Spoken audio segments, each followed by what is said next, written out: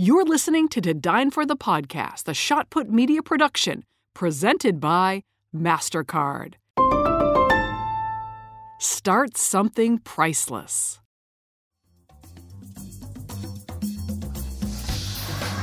What's better in life than a bottle of wine, great food, and an amazing conversation? My name is Kate Sullivan, and I am the host of To Dine For. I'm a journalist, a foodie, a traveler with an appetite for the stories of people who are hungry for more. Dreamers, visionaries, artists, those who hustle hard in the direction they love. I travel with them to their favorite restaurant to hear how they did it. This show is a toast to them and their American dream. To Dine For the Podcast is brought to you by Terlato Wine Group, American National Insurance, and Spiritless. As the seasons change and the weather warms up, may I suggest a delicious glass of the Terlato Pinot Grigio. It was 1979 when Anthony Terlato introduced America to Pinot Grigio, earning him the title, the father of Pinot Grigio. Since then, his son Bill has spent years making sure that the taste of this Pinot Grigio would be unlike any other in the market. Notes of peach, pear, citrus, and a distinct minerality. From the hills of northern Italy, the grapes meticulously handpicked. This would be a dynamite choice for your summer table. Use promo code TDF20 to get 20% off your first bottle at uncorked.com. Cheers, everyone. To Dine For the Podcast is brought to you by American National, offering a broad suite of insurance solutions to protect what matters most to you. For 115 years, American National has remained committed to helping people and communities make a real difference in their lives. American National supports great local community organizations led by the kind of people you hear about on To Dine For. People who are inspired to make a difference and inspire others in return. American National's philosophy is helping where it's needed helps us all. For a description of the American National companies, the products they write, and the states in which they're licensed, visit americannational.com/dine. Before we get to the podcast, I want to share the story of 3 young women who are carving their own path in the beverage industry. They started a company called Spiritless. Their first product is called Kentucky 74, and it's a non-alcoholic bourbon. You can use it as the base for so many delicious mocktails, or drink it by itself on the rocks. What I like to do is go halvesies, meaning you mix it with a foolproof bourbon to lower the ABV in your cocktail. I put a little honey, cinnamon, and an orange slice, and it is truly delicious. If you'd like to enjoy an evening cocktail with no guilt, you can use promo code TODINEFOR to get free shipping. Welcome to Dine For the Podcast, where we meet the world's most fascinating and innovative minds at their favorite restaurant. On today's episode is Chef Eric Williams.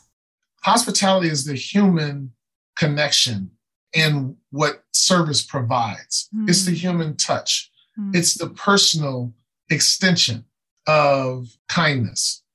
Eric Williams is the owner and executive chef of Virtue Restaurant and Bar in Chicago. He is a passionate and celebrated chef, and just this week, he won the James Beard Award for Best Chef Great Lakes Region.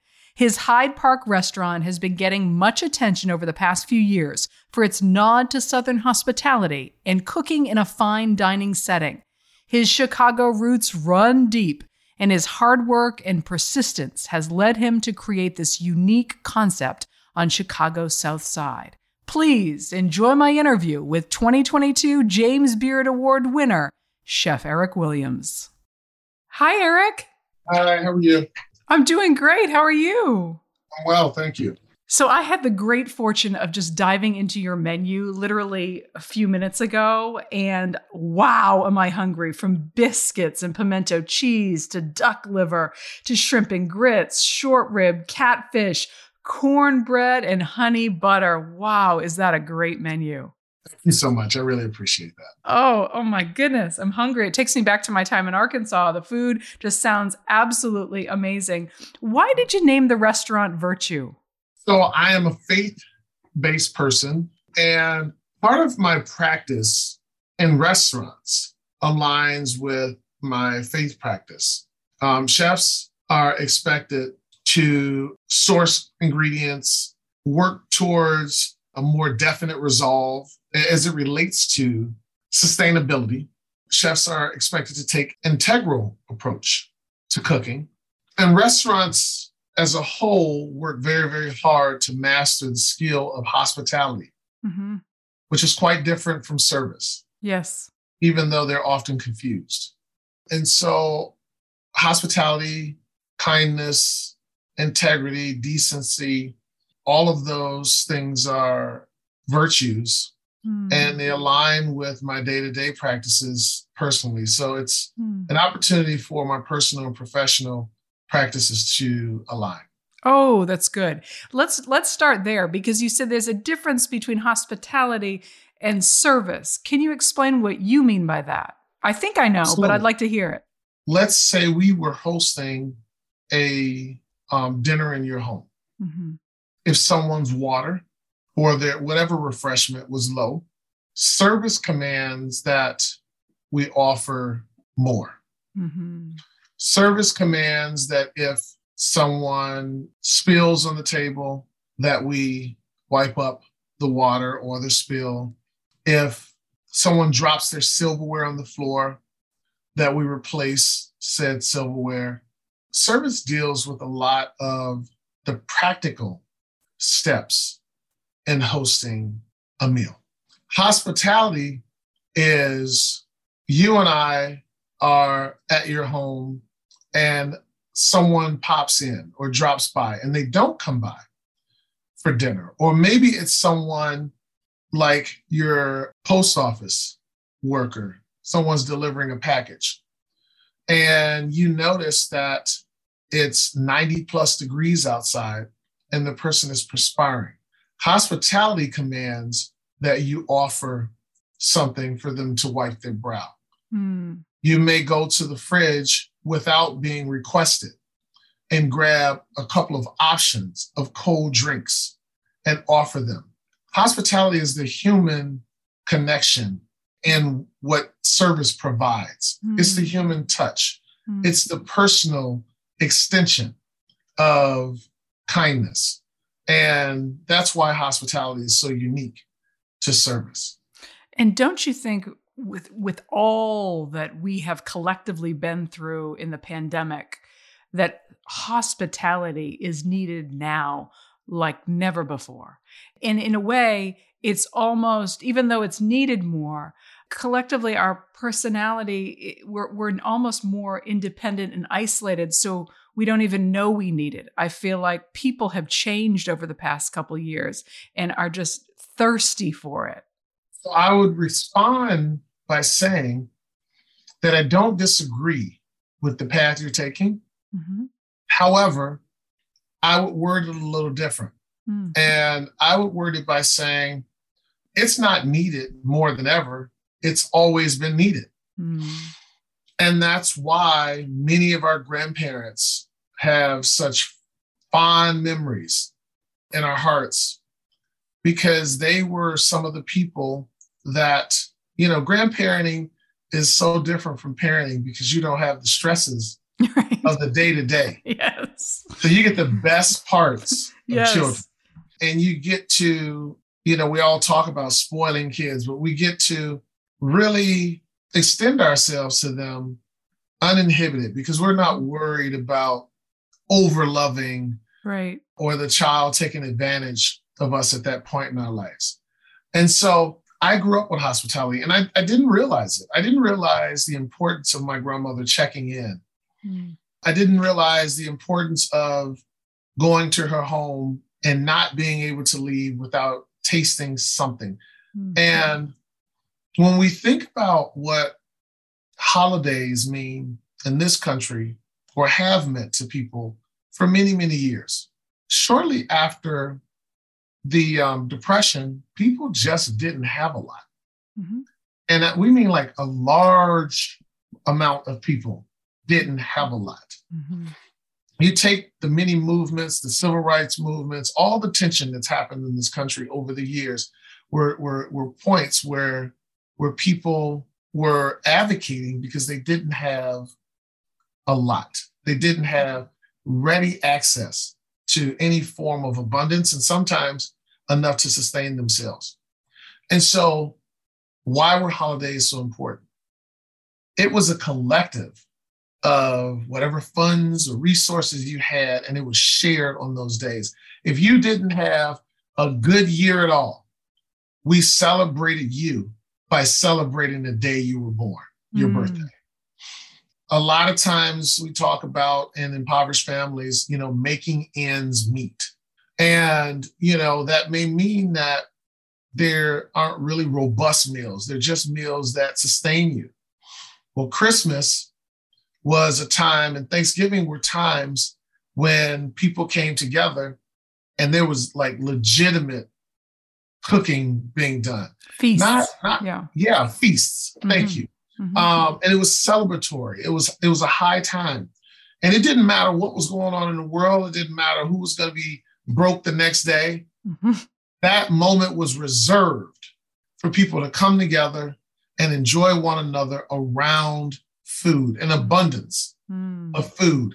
And so I think we've seen examples of this over and over and over again, but maybe we, over time, started to diminish the importance of what those times meant to our ancestry and how important they were for us to have the access and in some cases have the entitlement that we clinch to now. You mentioned your grandmother and going over to her house and always getting a bite to eat and how she checked in on you. Where did she live and where did you grow up? I first met my grandmother in Chicago. She was from Mississippi. I grew up on the west side of Chicago, and my grandmother resided, as long as I can remember, on the south side.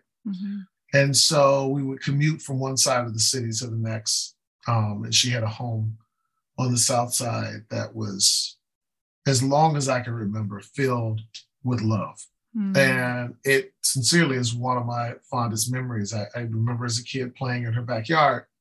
I remember sitting on her knee at the beginning eating cookies, and I would eat so many of them that my mother at some point put a kibosh on that. And so then my grandmother just eloquently converted that to raisins because I could get the same intense sugar fix, but in what was to be quoted, a healthier option. And so it's that kind of maneuvering or that nimble positioning that extends the best of hospitality. If a dear friend of yours shows up to the restaurant and negates to tell you that they're on a new diet, and we get to the table, they're slightly embarrassed, we notice that they're not eating, and we take the time to listen and hear what their need is, how shy they are about talking about it, and drill down enough information about that diet to create a la minute a different experience for that person. It becomes memorable for them in ways that we can't imagine. It becomes very personal for them. And it's our personal effort to win that person over and allow them to be as comfortable in our environment as everyone else. Ooh, let me stop you there. Let me stop you there because you just said two really awesome things. One is really noticing, paying attention to other people enough so that you can then make it personal, right? So you have to first kind of be tuned into the other person, their needs, what's going on in their life, how they are. And then in turn, you have to act. You have to make it personal. That's all crucial part of hospitality. It's a very crucial part. If you think about how traumatic it was to witness publicly George Floyd's murder, and then we think about the many people that were in their social circles stating, I didn't know that this existed. What can I do? How can I be more active? How can I be more involved? This is an atrocity. And then the response from the Black community, which was a very, very profound but simple statement. Be quiet and listen. If you really want to help, just be quiet and listen. The answers many times are in listening. If we sincerely want to care for people And we often forget. We forget it with our elders. We forget it with our children. And we forget it in our society that there are moments when we just need to be quiet and listen. No one's impressed when they're in trouble with how many shovels you have when they're in a ditch, right? Giving them an inventory of your shovels doesn't help them at all. Letting them know how many yards of rope you have don't really impress them at all. Right. But if they're asking, right, for a specific form of help, the person that you're throwing a rope to may not be strong enough to hold on to said rope. They may need someone with a harness. Mm-hmm. And so how do we get to that place if the logical explanation is you need help in a hole, I've pulled people out of holes and I have rope, but that still doesn't fit their situation. Mm. I have the opportunity to sit in a really amazing class on equity and equality. And this was all over the last 2 years. And part of the narrative was equality is not enough. And they used an example. In many cities, the equality response to infrastructure in said communities is to just make sure that all the sidewalks are up to code, up to standard, and people could walk down the sidewalks without tripping hazards. So whatever you invest in one community, let's invest in the next community so that everyone can walk down the sidewalk without fear. That's equality. And for many of us, upon hearing that, that sounds like a noble thing, and it also sounds like a small thing. However, what happens to the person that's handicapped? Equality provides a resource that may not extend to the person with a special need. Equity considers all of the needs. And so what we really embrace and what we embark upon when we extend ourselves by way of hospitality is having something sweet for the kids. It would have been a good form of equality if my grandmother just had cookies or cake. Mm. But my need was special. My mother was concerned that she was going to overspend on dental work at the rate that I was eating sweets. So we had to make an adjustment, right? And equity allows room for everyone, no matter what their circumstance, condition, and or stipulation is. So your friend with the newly started diet has room. And that that takes into account that she may not be vegan, vegetarian, lactose intolerant, gluten allergy, any of that. She just happens to be on some different, random diet. Interesting diet. Yeah. Right, random diet. And so it's important because we all want to be valued. None of us want to be ostracized or isolated. None of us want to be on the outside of the circle. Mm-hmm. We just don't. And if we are on the outside, we want to be on the outside by choice. And that choice should be ours. We'll have more on this conversation in just a minute. But first, thank you to our sponsors. Hey, I'm Ryan Reynolds. Recently, I asked Mint Mobile's legal team if big wireless companies are allowed to raise prices due to inflation. They said yes. And then when I asked if raising prices technically violates those onerous 2-year contracts, they said, "What the f*** are you talking about, you insane Hollywood ass f- So to recap, we're cutting the price of Mint Unlimited from $30 a month to just $15 a month. Give it a try at mintmobile.com/switch. $45 up front for 3 months plus taxes and fees. Promo rate for new customers for limited time. Unlimited more than 40 gigabytes per month. Slows full terms at mintmobile.com. Planning for your next trip? Elevate your travel style with Quince. Quince has all the jet-setting essentials you'll want for your next getaway, like European linen, premium luggage options, buttery soft Italian leather bags, and so much more. And it's all priced at 50 to 80% less than similar brands. Plus, Quince only works with factories that use safe and ethical manufacturing practices. Pack your bags with high-quality essentials you'll be wearing for vacations to come with Quince. Go to quince.com/trip for free shipping and 365-day returns. If you're like me, there are times when you want to feel like you're having a fancy cocktail, but you don't actually want the alcohol. So I love Kentucky 74 from Spiritless. It's a distilled, non-alcoholic spirit for your favorite bourbon cocktails, but with just 15 calories per serving and none of the guilt. You can pre-order your bottle today at spiritless.com. Use the promo code TODINEFOR to get free shipping. To Dine For the podcast is brought to you by American National, offering a broad suite of insurance solutions to protect what matters most to you. There's a funny thing about most insurance commercials, whether they feature lizards or birds or funny cartoon characters. It seems like they want you to think about anything but insurance. American National, on the other hand, has real local agents who get to know you, so they can help you reach better decisions about your insurance to make sure you're protecting what matters most to you. American National agents are part of your community. They're your neighbors. So whether it's solutions for your home, your small business, your farm, or your life, you can count on your local American National agent to make sure you get the discounts you deserve and the protection you need without paying for extras you don't. With American National, you get an ally, not just a web page. For a description of the American National companies, the products they write, in the states in which they're licensed, visit americannational.com/dine. As the seasons change and the weather warms up, may I suggest a delicious glass of the Terlato Pinot Grigio.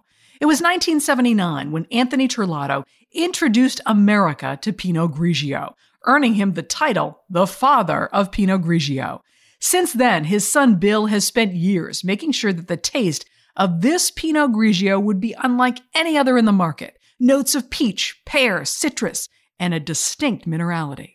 From the hills of northern Italy, the grapes meticulously handpicked, this would be a dynamite choice for your summer table. Use promo code TDF20 to get 20% off your first bottle at uncorked.com. Cheers, everyone. Now back to our conversation. You grew up in Chicago, as you said, the West Side. Grandmother was on the South Side. Will you take me through the roots of your cooking in Chicago? I know MK played a pivotal role, but tell me a little bit about the evolution of your cooking specifically in Chicago. I started cooking many years ago now at a place called the Solar Bar and Grill. And It was very short-lived. And a friend of mine was actually quitting that job.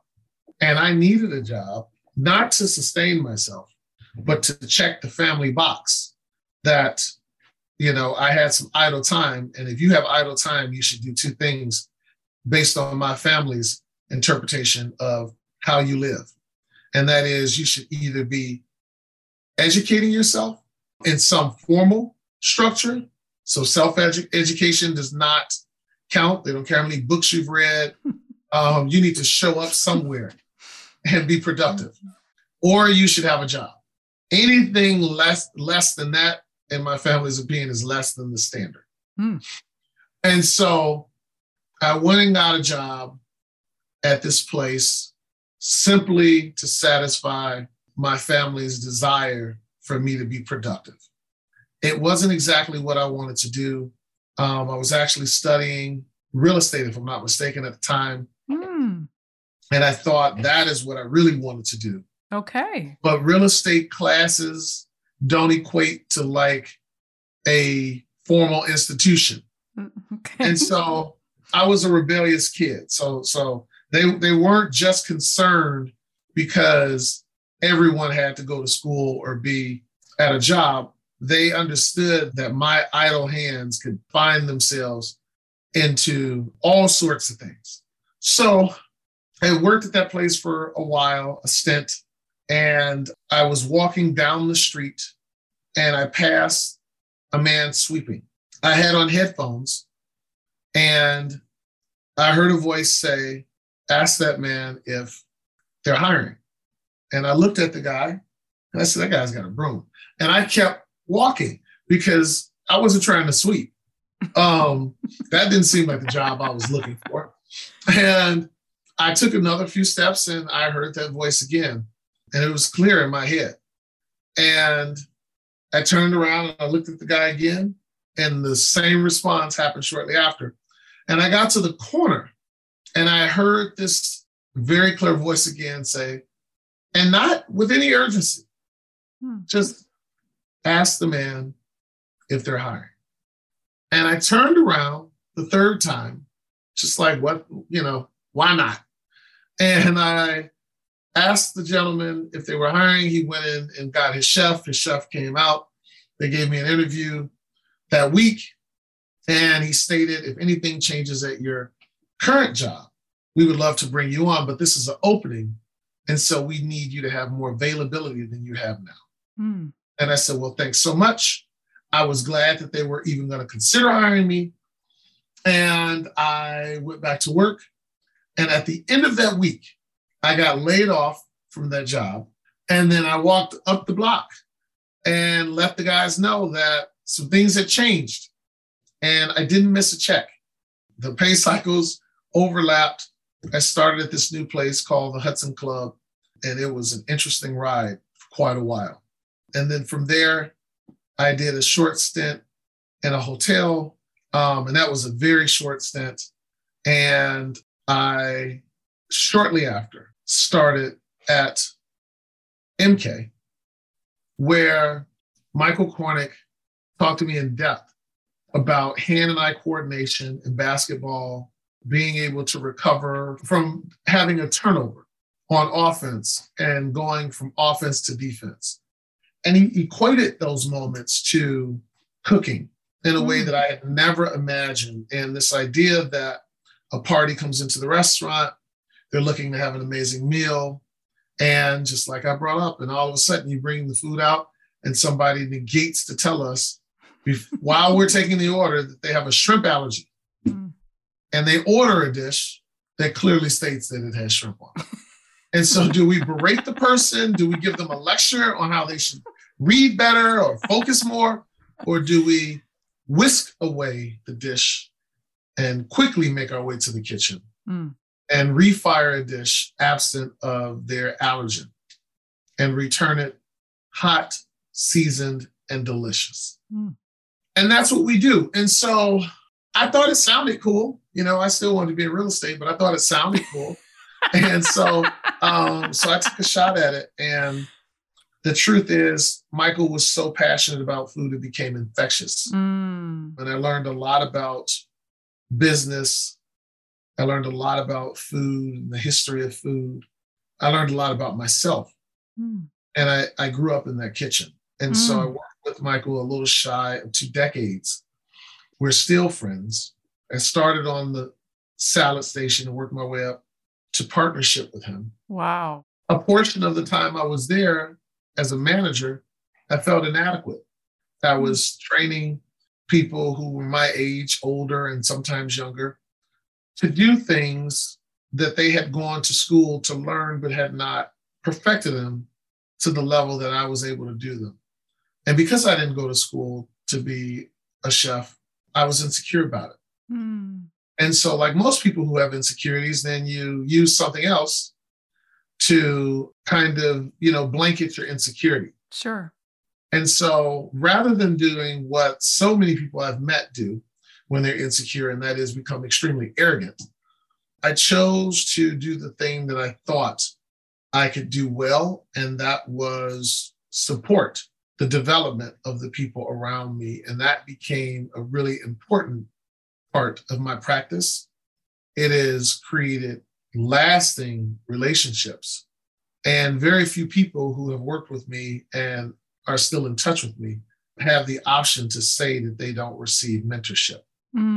So it sounds like, you didn't know it, but you were learning in this pivotal job at MK. You were learning all the basics and not just the basics, but the substance and the grit and the persistence of what it would take to run and create your own restaurant. Am I right? Oh, that's 100% accurate. So at what point did you have the vision and the idea to create your own restaurant? And did you always want it to be Virtue, or how did that develop? I did not always want it to be Virtue. I had a business before Virtue, and it was a catering business that I was growing and that was actually doing very well during MK and flourished quite a bit post MK.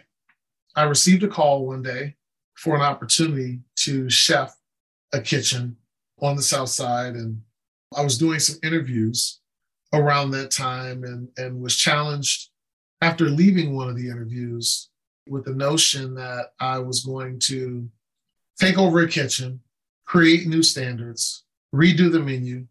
That much change right away generally leads to mass turnover, which leads to extended hours and a very, very focused commitment. And then I had a son who was very young, adolescent. And I was thinking about how many waking hours I wanted to miss in my son's life to open a restaurant for someone else. And the people who were going to hire me are really, really sharp and very successful in their own right. It had nothing to do with them.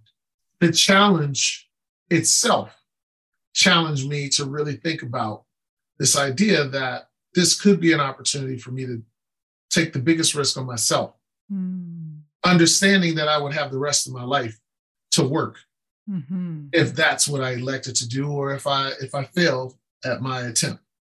And so I had some things that I wanted to do, and they weren't just cooking. I wanted to operate differently. You know, it's kind of like being parented and then parenting. You tweak some things and you learn from some things and you try to improve on some things. And there are some things that you learn aren't worth improving. You should just do it the way that it was done because they actually had it right. Even though when you were experiencing said behaviors or support or discipline, you thought that there had to be a better way to do it than this. And so I then really took a serious look at sites and started negotiating with the person that reached out to me on whether or not we should further our opportunity as me being the chef, or if I would have the potential to be a partner. And I couldn't get a deal that was worthwhile. There were a few people that were involved advocating for the deal to happen. Then I started looking at other spaces, and they just didn't feel right. And when it was all said and done, I ended up at the original space, and that is where Virtue lives now. Okay, so Hyde Park, and you have this beautiful fine dining restaurant, a nod to Southern cooking, but the restaurant, as the name suggests, embodies so much more than a restaurant. There is a depth and a substance to what you're doing that is very intentional. And so, they say that if you want to master something, you teach it. And it sounds like you spent 20 years teaching in many different ways, the basics of running a restaurant. So how scary was it when you were like, okay, I'm going to do this, I'm going to start my own restaurant? How much when you were trying to envision the actual concept, take me to that moment when you were like, what do I want this to be? It doesn't work like that. And I know it doesn't because I've spent some time opening restaurants pre the opening of Virtue under the group that I worked with, and consulted with friends on restaurants during our time at Virtue. So you have an idea of what a thing is. And then you create these budgets and performas and mock menus and training manuals. Your handbook is a legal document. So that doesn't change a whole lot, with exception to some things. But like your training manual, which overlaps with your handbook, changes and adapts if you really get it quickly, because those two documents represent if they're done well, they represent the best of equality again. But then you got to extend to the person who has a special need. We keep running into this. And so the space, if it's done really, really well, gives everybody an equal opportunity to come in and enjoy a great meal and be treated really well. But then how does the space manipulate itself or conform to a person's need? And then the food, if it's done really, really well, it's the same sentiment, right? Speaks to a very specific thing, and there's need for it to conform. And so you have an idea what the space is, and then the space tells you what it's going to be. And you have to be open to what it's saying. Your customer base tells you what they want you to be. You pick most modern chefs. You pick most chefs who have owned and operated or who have written menus. And there's a thing that they want on the menu, and there's a thing that the customers want on the menu. And we're all in search for the thing that brings people back. But we also get tired of that thing. Right, because you want to be inventive and creative, sure. Right, and they're saying, oh my God, this is so delicious. What's the next cool thing you're going to come up with? You know, I'd eat anything you cook. And then you create all of this abundance because you believe that that person has really bought into, they're really trusting you to be innovative. Right. And what do they order after you spend an hour talking to them about all these cool things that you're going to cook and how you had your first trip in the ocean to personally forge these oysters and how you foraged in the forest in order to personally pick these mushrooms and bring them back. And you kept them cool at just the right temperature. They still order the dish. They want the mac and cheese. Yes. I'll take the mac and cheese. Yeah. They like the story. Right. They want everybody at the table to hear the story. Right. They still just want the mac and cheese. Right. So it's the two concentric circles of your passion, what you want to create, and what actually sells, right? Because after all, it's a business. Yes. What does it mean that it's in Hyde Park? What does it mean to you? It means a lot to me. And it means a lot because Hyde Park is surrounded by a predominantly Black community.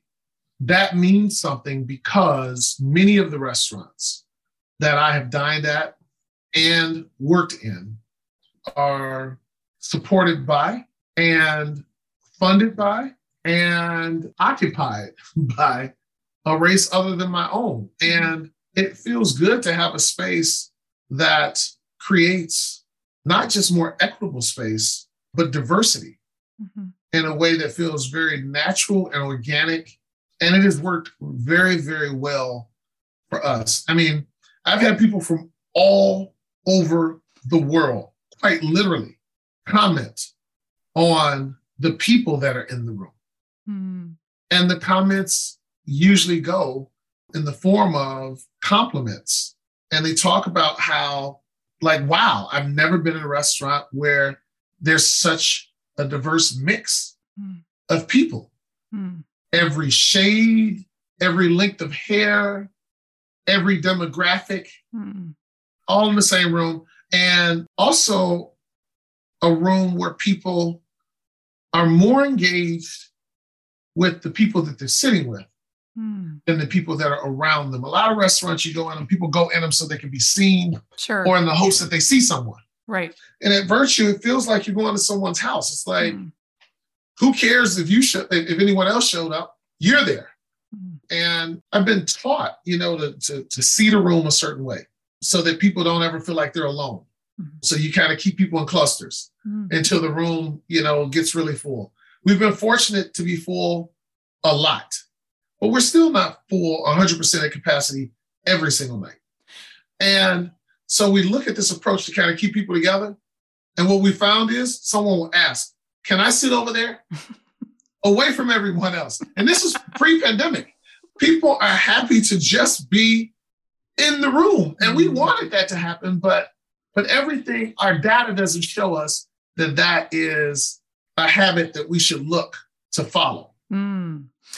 You said you took a huge chance on yourself. You were coveted by many people to be the chef at their restaurant, but here you are taking your own chance. You stuck your own neck out there.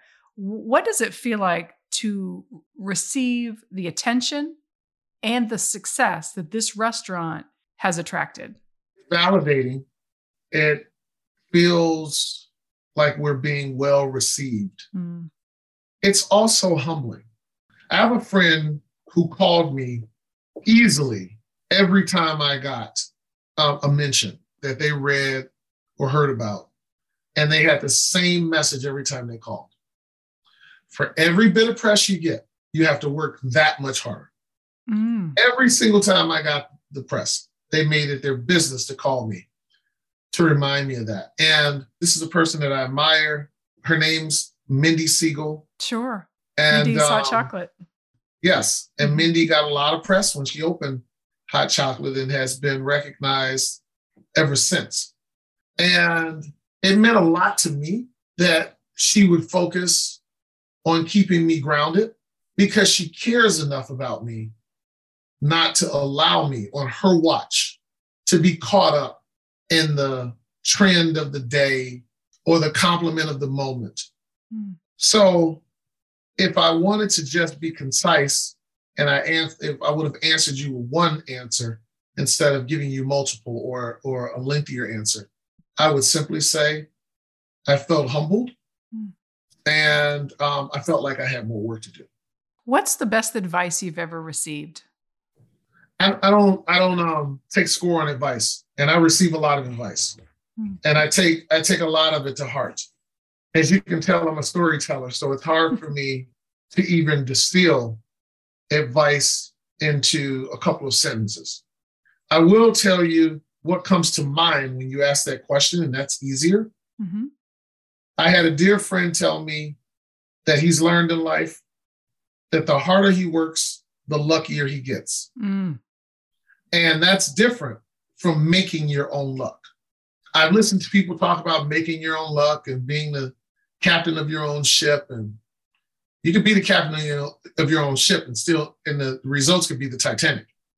But hard work, people respect hard work. You have to be willing to take some risks. And it's quite frankly a leap of faith. You have to have faith in yourself. You have to have faith in your ability. You have to have faith in your community, the people who support you. In my own faith practice, my faith extends beyond myself into a higher power. But it's hard to get one of those and be successful. You kind of need a combination of them. On this podcast, I usually start by asking the guest, what is their favorite restaurant? And I always feel like someone's favorite restaurant begins to tell something about them. It could be a nod to their culture, where they're from, what they love, but it says something. And I know it's awfully hard because you've been to so many wonderful restaurants, but I'm wondering if you could share where you would say is one of your favorite restaurants. And I'm assuming it would be in Chicago. One of my favorite restaurants is Esme by Jenner Tomaska, the chef and owner, and his wife, Katrina. Jenner is a dear friend. He's more like a little brother. He's a confidant. And so I understand what he's seeking to do every day. As a chef, it's really confusing when you're in a restaurant and you don't understand what the chef is trying to say or what the service is trying to accomplish. My favorite restaurants tend to be restaurants that have a mission, and they could be a very complex one or a very simple one. I love the food at Lula by Jason Hamill. Jason has affectionately said to me that no matter what he does by way of his career, it's something about Lula that keeps him young. And it's not really something, it's the community around and the one that he's created at Lula. And we aspire to have a community that will support us as long as Lula's been supported, both in and outside of the restaurant. I really love Yuzu, which is a sushi spot that I go to from time to time. And I've always had a rule to never buy cheap sushi. It's a good one. That's a very smart rule. Yeah. Cheap raw fish is usually not the best choice. But they are really value driven. It's some of the most competitively priced sushi in the city. And it's artful, it's delicious, it's fresh. And they've got this funky kind of hip hop, urban style to what they do that's expressed, and it's not pretentious. I mean, I could name a dozen restaurants. You're doing a great job. I know it's a hard question, especially for a chef, but you've done a fantastic job. Something you said that really struck me was that when you're dining out, you really love when a restaurant has a mission and is trying to say something.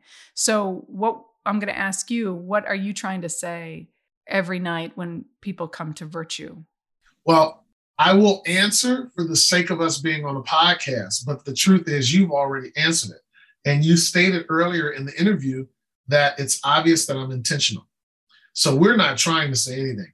We are very focused on having a business that expresses Black culture in very, very specific and nuanced ways.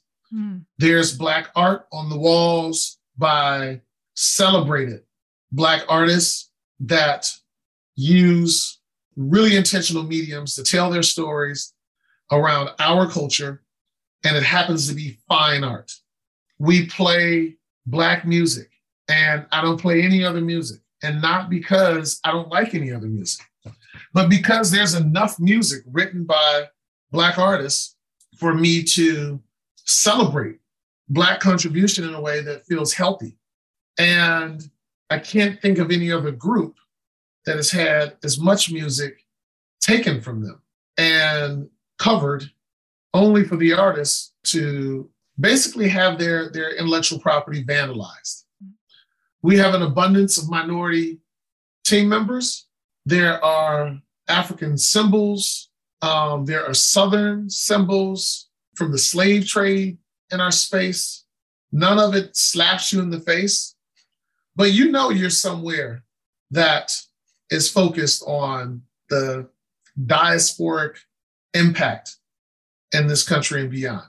And then we wrap all of that in kindness and in integrity and in decency and in hospitality.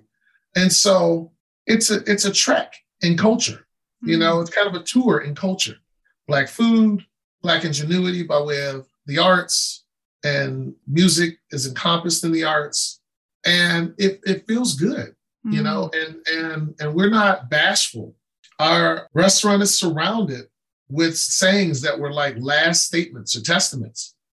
I can't breathe. I can't watch birds in peace. And I can't own a gun legally. And some of them are statements that people didn't make physically, but their actions made the statement. Some of them are statements that people actually did make before they left here. And that sounds abrupt. You know, it's like, oh, we're going to virtual date night. We got to walk past these really confrontational signs. But we don't put them there to be confrontational. We put them there to allow people to never settle again. I remember hearing of and then later seeing the sentiment that is on many Jewish temples. Never again. That's not a confrontational statement as you go into your place of worship. It is a intentional reminder to advocate for yourself. And we should all advocate for ourselves. And this is not a call to action when you go to dinner, with the exception to the fact that we want people to come in that are decent. We want people to come in that are working towards integrity, because we want our space to be an integral space, and we want it to be a safe space.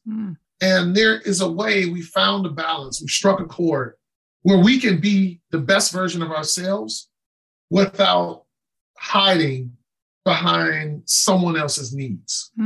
Well, cheers to you, Eric. I mean, first of all, go back to like the first year at MK to who you are now.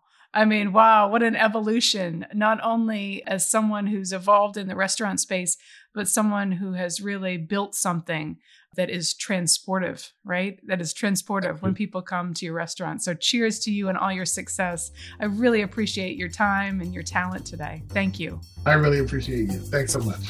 Thanks for listening to Dine For the podcast. For more information on the show, the guests, and the podcast, head to todinefortv.com. You can find us on Instagram at ToDineForTV and Facebook at To Dine For with Kate Sullivan. Thanks to the sponsors of To Dine For the podcast, American National, Spiritless, and Terlato Wine Group. Special thank you to producer and sound editor John Golner. To the loyal followers of this program, cheers, stay hungry, and stay inspired. I'll see you back at the table soon.